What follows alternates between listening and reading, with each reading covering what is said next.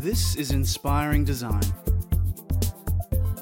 where unique innovators come together to share their knowledge, share their insight, and keep us up to date with the latest industry trends. And here's your host, Roshan Senanayak.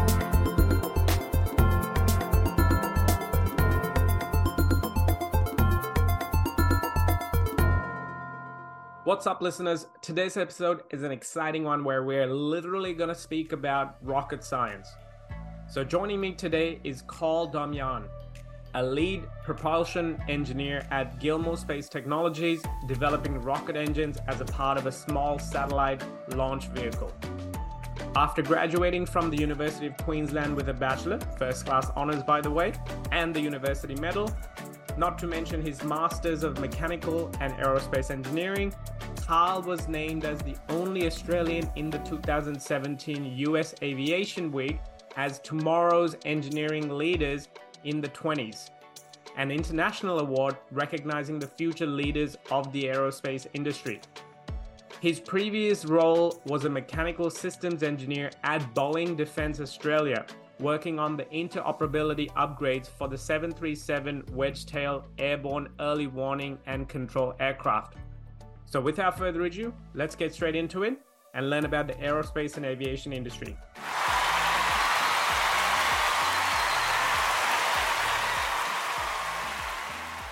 Karl, welcome to Inspiring Design. Can we start off with a little bit of background of yourself? What's your story? Yeah, hey Roshan, great to be here and I guess talking about my favourite subject, space. Yeah, absolutely. What I do. So, my name's Karl, I'm an engineer at Gilmour Space Technologies and I'd like to share a bit about my story and then also a bit about the aerospace industry and why you can actually be a part of it. Perfect. Something happening in Australia. Yep. So, I grew up in Townsville and then finished my schooling in Brisbane and I guess I was lucky in that I had an idea of where I wanted to go, what I wanted to do. I know a lot of kids, 14, 15, they're told you have to figure out your whole life's purpose when you're 15 in 1 or 2 counselling And years. that's a horrifying thing when you're at that age. Yeah, and I mean, I guess I was lucky enough that I kind of knew I liked planes, space, maths, so the engineering path was a good direction for me, but I can totally understand that a lot of students aren't. They have no clue. Yep. And hopefully during today, I might be able to give a few ideas for people Absolutely. to see if this is what they're interested in. Absolutely. Now, you literally study rocket science. Like, that's what you do.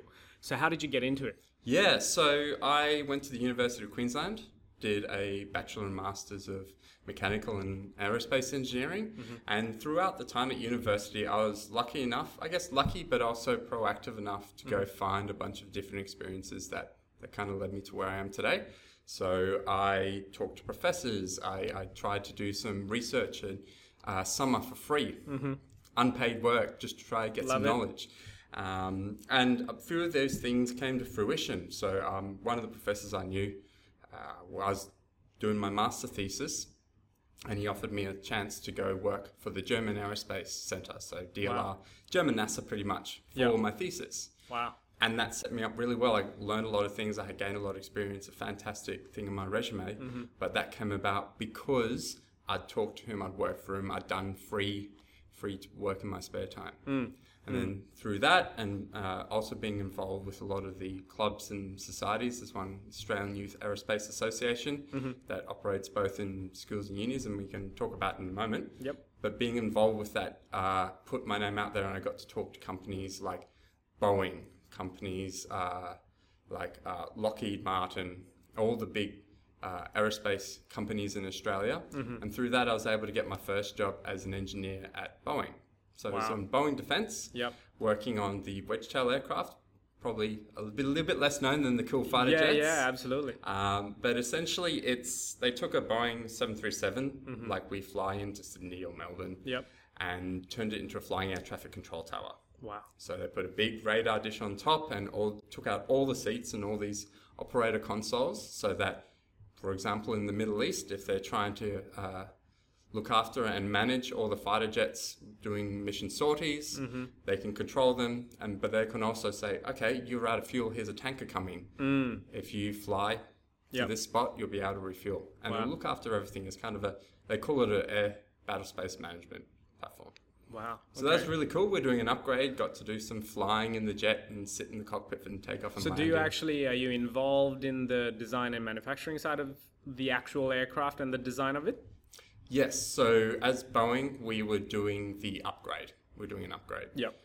And I was in the testing team, so we got to go on the aircraft and push buttons and twiddle knobs and go flight testing and sit in the cockpit for takeoff and landing. So very lucky to do that. But I got a few years in and realized that my real passion was in space. We had a big, an aerospace conference in Adelaide a few years ago called the IAC, and that's where the government announced that they're starting a space agency. And from that point, I knew I had to be involved. So luckily, through a few other things, I knew Adam and James Gilmour, the CEO and founders of Gilmour Space Technologies, a rocket company down the Gold Coast. Managed to get a job, and that's where I've been for the past 4 years. Love it. And I understand you're very close to actually reaching orbit. Yes, it's very exciting. After many years of hard work, we have pretty much a rocket sitting on the factory floor down in the Gold Coast. We're building a launch site up in Bowen, and the plan is to launch the rocket from there later this year. Perfect. And so before we get into the actual industry as a whole, can you tell us a little bit about Gilmour Space? Yeah, so we are a startup company based at the Gold Coast, and our mission is to launch satellites, build rockets. Our tagline is all orbits, all planets. So we're starting off by designing and building our first orbital rocket. That's the Aerospace vehicle we'll be launching later this year. But we're also building satellites to put on the rocket. And the whole point of a rocket is essentially it's just a bus or a transport vehicle to put your satellites or lunar rovers or space probes. Surely it's 10,000 times more complicated. Yes, it is. And I guess what we're trying to do at Gilmour and what's part of the new space industry is we don't want to build... The analogy is NASA back in the 60s and 70s. They built a Ferrari to go to orbit. They built the most perfect, well-engineered, expensive rocket to launch their astronauts, their payloads in. Cost a lot of money, but they had the money. Now we can't afford the same billions and billions of dollars to launch satellites into orbit. And because of the advent of mostly really smartphones and a lot of computing technology, satellites used to be the size of a bus. You can do stuff a lot smaller. You get satellites the size of a fridge. Wow. A washing machine, even satellites the size of a small cube that you carry in your hand. And they can do more and more things. So as the satellites are getting smaller and cheaper, launch needs to get cheaper so that you can afford to launch these satellites. And that's been the big wave of new space companies. Elon Musk, probably heard about him in SpaceX. So they first started trying to build rockets that were more like buses than Ferraris. Cheap. As a commercial flight almost. So essentially manufactured on an assembly line. A lot of them are looking at... Elon Musk has gotten to the point where he can do reusability, use them again. So we're trying to get away from this idea of having a very high-tech, complex, expensive Ferrari and turning it into a lower-tech, easier to manufacture, cheaper to make bus to launch satellites. And that's part of what we're trying to do. We use different rocket technologies that we've developed here in Australia to make it cheaper, quicker and easier to get to orbit.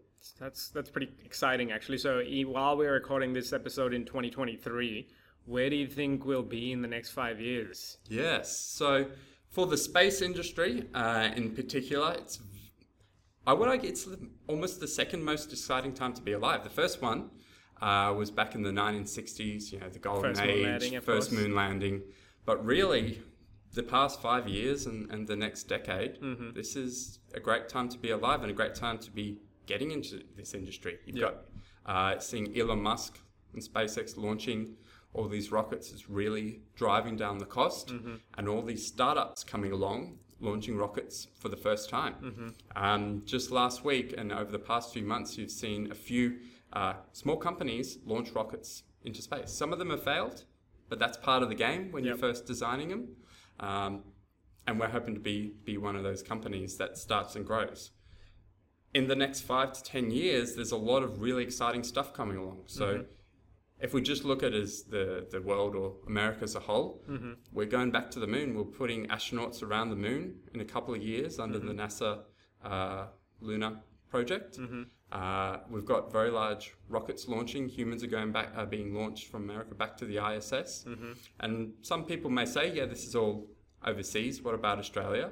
But the good thing is all of that is then feeding into what we're doing in Australia in space. Love it. So we have had, in the past, we haven't done a whole lot in space, and people have thought, oh, it's too hard. We don't do that in Australia. Yeah. We do mining or agriculture.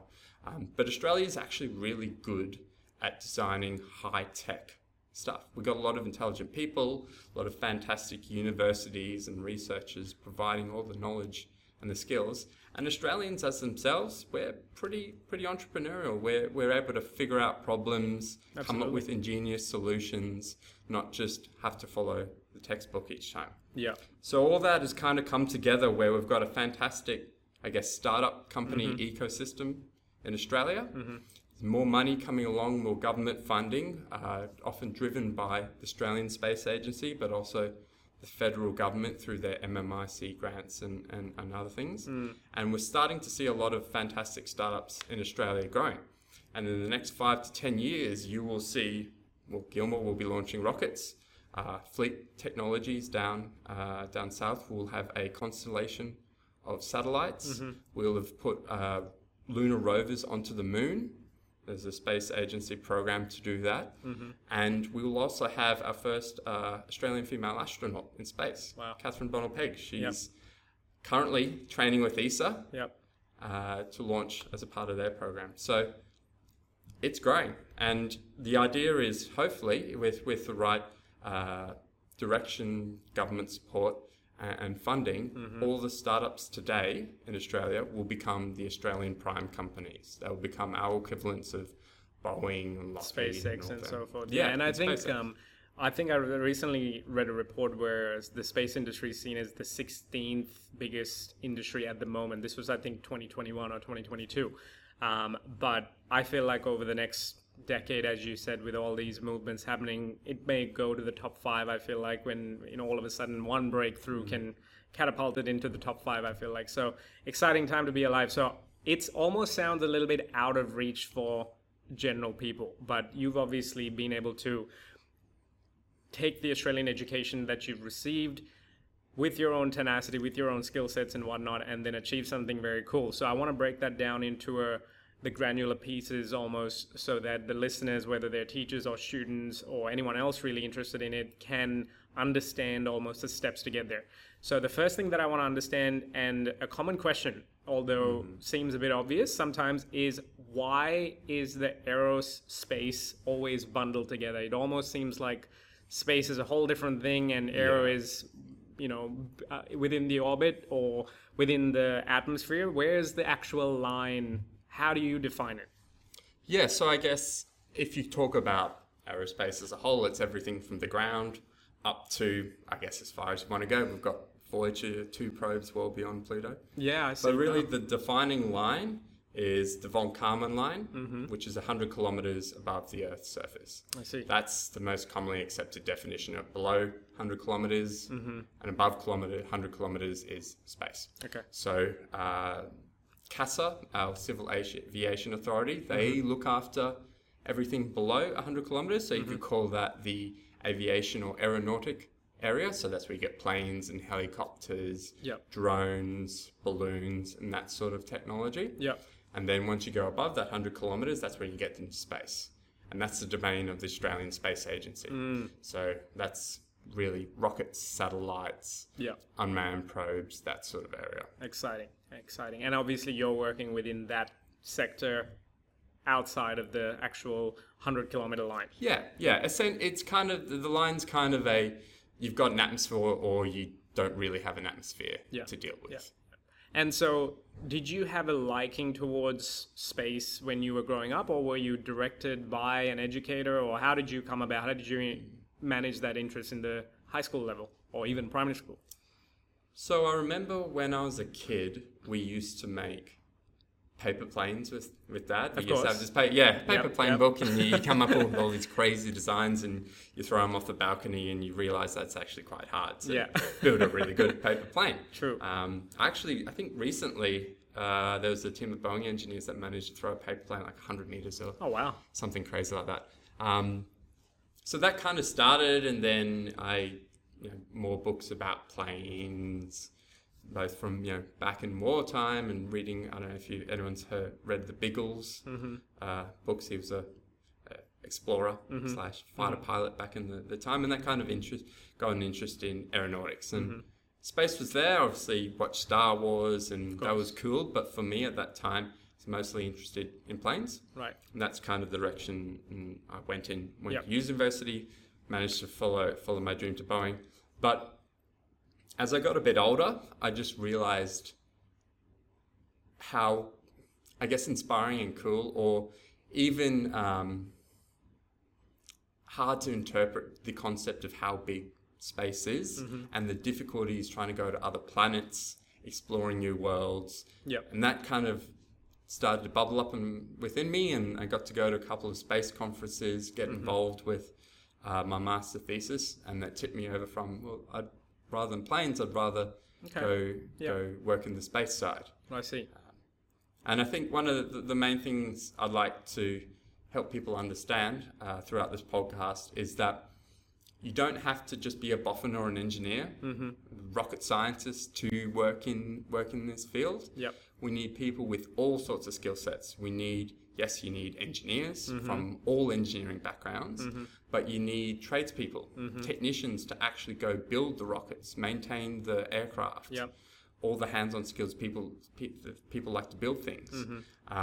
We need software engineers and IT engineers to take the data from satellites and make something useful for it. Yep. So, for example, use an app that takes photos of a farmer's field, and it can tell them which crops you need to water, which parts are under higher drought. Use AI to track marine mammals. Essentially, take images and identify whales and track their path as they migrate along the eastern coast. Yeah. Yeah. We need people to run a business. So every company needs people who got business degrees. We need people to buy rocket parts for us, right? We need people to do marketing communications, tell the story of why space is important. So that's all the people with the creative side. We need people with accounting backgrounds to help pay our bills. Of course. Right? So you need everything that a business normally needs. And on top of it, obviously, you need The specialized people. The specialized people, the technicians and the engineers. Yeah, yeah. And if you're interested in these things and you're not following a conventional pathway, what are some of the subjects they should be studying at a school level almost before they choose? Like even yourself, you were first interested in the aero context, planes, but then went on to a space context a little bit later on. If they're not sure, but they're interested in these kind of things, how can they set up a foundation so that they've got pathways that they can choose from? What should they be studying in school? Yeah, it's a really good point. And I guess I'll answer it in two parts. So firstly, if we want to focus on the engineering side. So it's all about having a basic understanding of how the world works. So you'll be doing your Maths B. Maths C is optional. Okay. Everyone would think rocket science, you need a Maths C. So Maths C you can do at university as a bridging course. I see. If you don't do it at school. And that's fine. One of the sciences, physics and chemistry are probably more tailored to this than biology, but if you do biology, it'll give you the basic scientific understanding. And again, you can do bridging courses at university. If you don't get the required marks at university, that's okay. There's a lot of pathways to go do diplomas at TAFE, get into a different subject at university like science or something separate, and then transfer your credits over. So there's lots of different options. Don't be too worried if you don't do the exact Math B, C, physics, chemistry, Suicide 6, I think. They still call it. And go. I was very close to that myself, actually, but simply because my teacher had a very similar understanding and approach to guiding me, and I was, I think, pointed towards physics, chemistry, Maths B, Maths C, and then tech studies and graphics. Yep. Back then, they were the design subjects pointing towards architecture, right? So, and he came from a similar mentality of telling me that you need to understand how the world works, how the material understanding is going to help you design better, and therefore your structures are going to get better. Therefore, if you at a molecule level can understand those things, it's naturally going to inform you better. So I think that bridge in connecting where these subjects can lead to the students is a very important thing for the educator. And so that's really good to know. And even if they're not fully aware of it, they can do bridging courses in the university context and still explore these things. So you mentioned they were the subjects, but let's talk about the actual skills. What are the key skill sets that might not be called an actual subject in a school or a course or anything like that, but what are the day-to-day soft skills that a person needs to work in this context? So there's kind of two sides. You've got your problem-solving side and understanding how things work. So the problems we deal with, there isn't an answer in a textbook. I can't just go look up an Australian standards manual and it says do ABC. Of course. They're new. So getting comfortable with the idea of having a problem that may or may not have an answer, or no one knows the answer, an unbounded problem, and then working through that problem to solve it is great. And part of that is, one thing you can do is learn to take stuff apart. Figure out how it works, put it back together. Yeah. Because if you can understand how stuff works, you can understand how to design it. Yeah. And I think that's a skill that's very important for both engineers and obviously or people who want to go into the trades or vocational side. Take stuff apart, learn how it works, get a model plane kit, build it, fly it. Yeah. Even if working on your car with your parents, that's a good one too. Yeah. Yeah. Getting involved and learning how stuff works, and both at school and at university, getting involved with clubs, societies, just things that are outside your schooling that teach you how stuff works, but also how to interact with people. Yeah. 'Cause that's what a lot of companies are looking for. Yeah.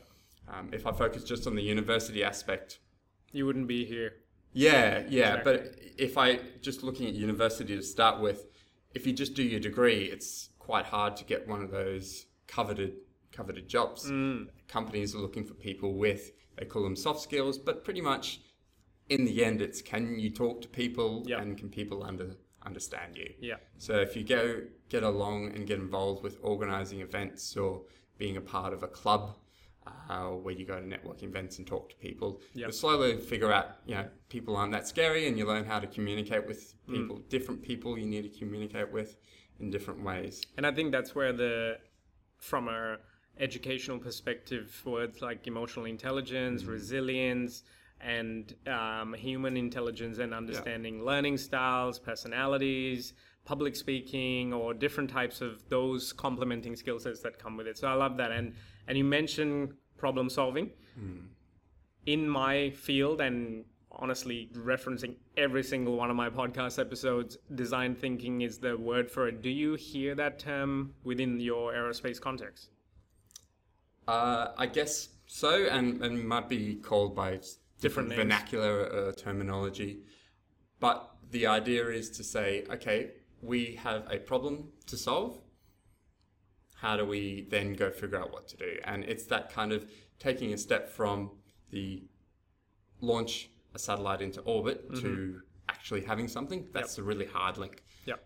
And it's coming up with, okay, well, what do we need to achieve launching a satellite into orbit? So there's various options: balloons, rockets, space planes, etc. Yep. And then taking that problem and just distilling it down further. Well, if you're going to have a rocket, what sort of rocket? How big? What sort of fuels, etc. And then once you've broken all that down, then you can go ahead and try and figure out how to build that. Yep. But it's going from I have a goal or a final aim to how am I going to do that? That's really hard. Yeah. And that is literally the design thinking process, because you have the initial challenge or the insight, then you're spending time researching and understanding. You explored a whole variety of different options. You might do a prototype of it, low fidelity, and then eventually high fidelity testing continues. So you are describing it, it's just called something else. So there you go. Now, that's the problem-solving skill set. They're the complementing soft skills, subjects. Let's talk tech. What are the technologies that's front and center? You've already mentioned a few things already with, the complementing apps or softwares and engineering and whatnot. But what are the actual key technologies playing a big role in it? So I guess if I describe a typical day that I would have, I'd come in and I'd log into Microsoft Office to check emails. Yep. And send emails, write reports, PowerPoints, Word. So having all those basic Microsoft Office skills. Yep. Essential. And for I just pretty want much any industry. Absolutely. And I just want to kind of take the opportunity to flag the time that we're in today where we're still writing emails. I feel like with what the Office suite is doing with these AI integrations and the new language modules, we might not have to do that in the near future, I feel. Yeah. Yeah, it'd be interesting to see once they integrate ChatGPT what they'll be able to do with that. Exactly. So Microsoft Copilot just released 10 days ago and hasn't hit our shorelines yet, but I'm very interested to see what that does because I feel like every person who uses any form of Office suite on a day-to-day basis will have to change their workflow. But we're going off on a tangent. Yeah. Back to you. And then say, for example, I might spend the morning designing a new test stand. I spend a lot of time with the rocket testing team. So I'd be on the computer using computer-aided design, so CAD software to draw. And what are the softwares you use? So we use, in the industry, there's quite a few, but your biggest ones would be SolidWorks, CATIA. It's often used for aerospace a lot. And there's a lot of new softwares coming along which are cloud-based. Okay. So another one called Onshape, which is cloud-based CAD. Yeah. But they're all pretty much the same. If you can use one, you can learn the other. Absolutely. So I might spend time using that software to design a test stand. Then I might put it into some of the analysis softwares to then figure out, is it strong enough? Is it light enough? Etc. And then in the afternoon, I might be out testing. So I might be on console, pushing all the buttons, controlling the test stand, hitting the big red button, making fire. And then afterwards, we have to analyze the data. So we write a lot of computer code, software code to transfer all that data into something useful and meaningful. So basic coding skills. Doesn't really matter, again, which language, C++, Python, etc.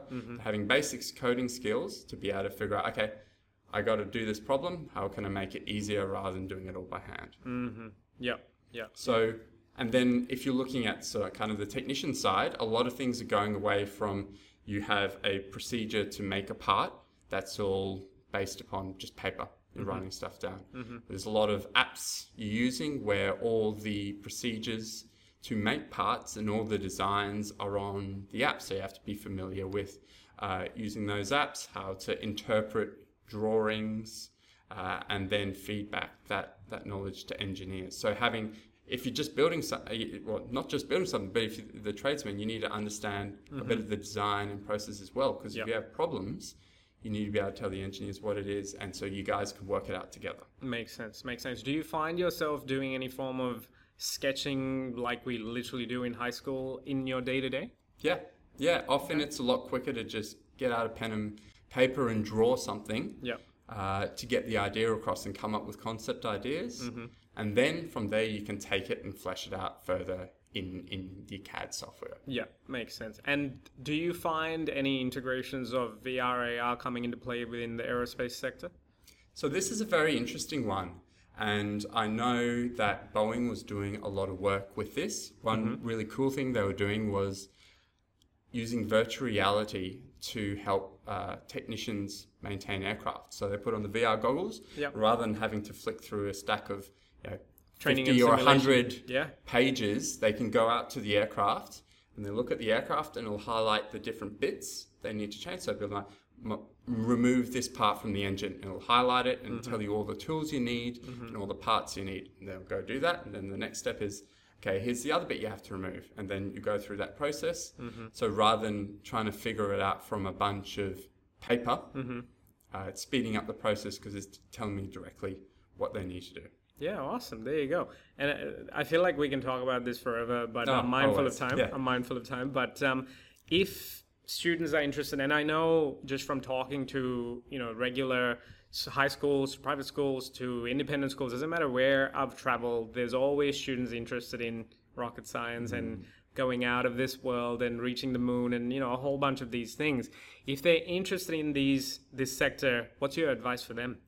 Yeah, so my two takeaways, or what I'd like to impress on people, is one, there is an industry in Australia, and there's a lot of jobs out there if you go looking for them, right? And over the next 5 years, it's only going to grow. Yep. So there's jobs out there, and the second point is you don't have to be the top of the class boffin or brainiac to go work in there. There you go. Need people with all experience, people from engineering, civil, all your technician roles, all the way through the business, etc. Yep. So there are jobs, and all your different areas can work in that area and contribute. Absolutely. And even as trades pathway, as simple as steel tradesmen or 100%. plastic molding, injection molding, all of that needs to work within that context. So I think that's the message that sometimes gets missed in thinking that rocket science is, something well beyond this world. Sometimes literally in people's minds, but it is actually on our doorstep. Yeah, we need electricians, we need welders, we need boiler makers. There you go. We need people who can cut metal and solder connectors. Yeah. And to get there, obviously, it is still competitive. So having the right skills is mostly about getting out there, getting involved. So different ways to do that, and I think at a high school level, there's the Aerospace Gateway Schools program. I know a bunch of schools that are a part of that. That's a great one. But if your school isn't a part of that, that's fine. There's a bunch of other activities and groups going on. I briefly mentioned the Australian Youth Aerospace Association earlier. It's a student-run network, mostly at university, for promoting the aerospace area. But each year they do a high school camp, generally at University of Queensland in Brisbane, where 100 to 150 high school students come together with a passion for or Space interest. camp. Yeah, it's a space camp. Love it. And we go to the military base and get to climb around in the big jets. We sometimes go out to the airport and get to see the Qantas planes. Love it. We build and launch our own little rockets, learn about what the jobs are. So that is a fantastic camp for people to get involved in. There are scholarships available for students who don't have the financial means to get there themselves. And I'd highly recommend any teachers to find out about it and recommend it to any students who are interested. And that was actually my next question. Yeah. What's your advice for your teachers? Yeah, so I guess it'd be getting at and try and find these different camps, opportunities, university events that students can get involved in. And then kind of impressing upon the students that you don't have to be a rocket scientist, right? If you've got a passion and you're interested, you'll be able to get there. Absolutely. And I think you can, the thing you mentioned before of just making paper aeroplanes and making a competition out of it, see if you can continuously refine and get there, a longer distance. I feel like I want to go do that. So I love that. So how can they get in touch with you if they want to learn more? Maybe about Gilmour Space, maybe about asking about the industry. What's the best way for people to get in contact?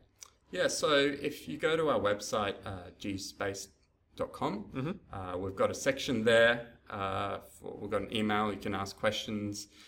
We often do school visits. So we'll send people out to talk about who we are and what rocket science is, kind of like this. We occasionally have schools visit us, and we occasionally also do 1 week internships. So if teachers are interested, I encourage them to reach out via the website. And we've also got a page on there that lists all our different STEM engagement activities that we've done, so you can go and get an idea of what we do. Perfect. On that. And then if there's a way for you, I'll give you some links to, say, the Australian Youth Aerospace Forum, a couple of other groups that you can display with the show notes for teachers to go find out other things. I'm sure there's a lot of other stuff out there, but these are the ones that I've been involved in. Perfect, mate. And absolutely, yes, jump onto the show notes and check out those links. We'll make sure to include them. Now, at the end of every episode, I do more the recent episodes, actually, I should say. I ask a random question, and I want to keep it in the theme of space for this one, but and I have a feeling of what your answer might be. Okay. But what's your most favorite space-related movie? Ooh, so Star Wars is nostalgic, Okay. but Because you grew up with it? Yeah, Cool. because you grow, and it's a bit of fun. Yeah. and everything. If I'd be tossing up between Interstellar or The Martian, Interesting, yeah. but I think I would have to go with The Martian just because of how fun it was. Yeah. Matt Damon was out there growing potatoes in Yeah. dirt and coming up with all these weird and wacky ways Yeah. to survive on Mars. And by 2030, Yeah. Elon Musk may be on Mars. Absolutely. I feel So like we're gonna have to- he's suitable to be the first Martian, actually. Yeah, yeah. He's an interesting one, but yeah, from an engineering point, sitting there and watching the movie and reading the book as an engineer, I'm like, this is all pretty plausible. Yeah, and I think a lot of the things you mentioned, you can see in the movie as well. Like, he was constantly problem solving, but he had a base understandings of the sciences and, the resiliency in his mindset and making sure he understands how to look after himself. So yeah, I can understand. There was a recent one that I saw called Life that absolutely was if you haven't watched it, definitely recommend it. Yeah. There's a stellar cast in it. There's Ryan Reynolds, I think Jake Gyllenhaal. So the stars is what attracted me, but then it ended up being a very left-sided type of movie. But no, look, thank you so much, mate. It's been absolutely a knowledge fest, I'm going to say, because so much information. Absolutely. And hopefully people do reach out to you. And thank you so much for your time. Fantastic. Hope everyone's learned something. That's it for today's episode. Now it's time to take action and build on the learnings to get inspired. First up, jump onto rashansenanayaka.com/podcast and check out the show notes, links, and other relevant learning materials from this amazing episode. Next, if you learned something new today, click that subscribe button and set yourself up to receive live notifications on future episodes, as well as more opportunities to learn from our amazing guests, brands, and speakers. Last but not least, it's time to have your say. Join the conversation and share your thoughts and feedback on today's episode with a review, all while joining many others with a 5-star rating for Inspiring Design with Rashan Senanayaka. Till next time.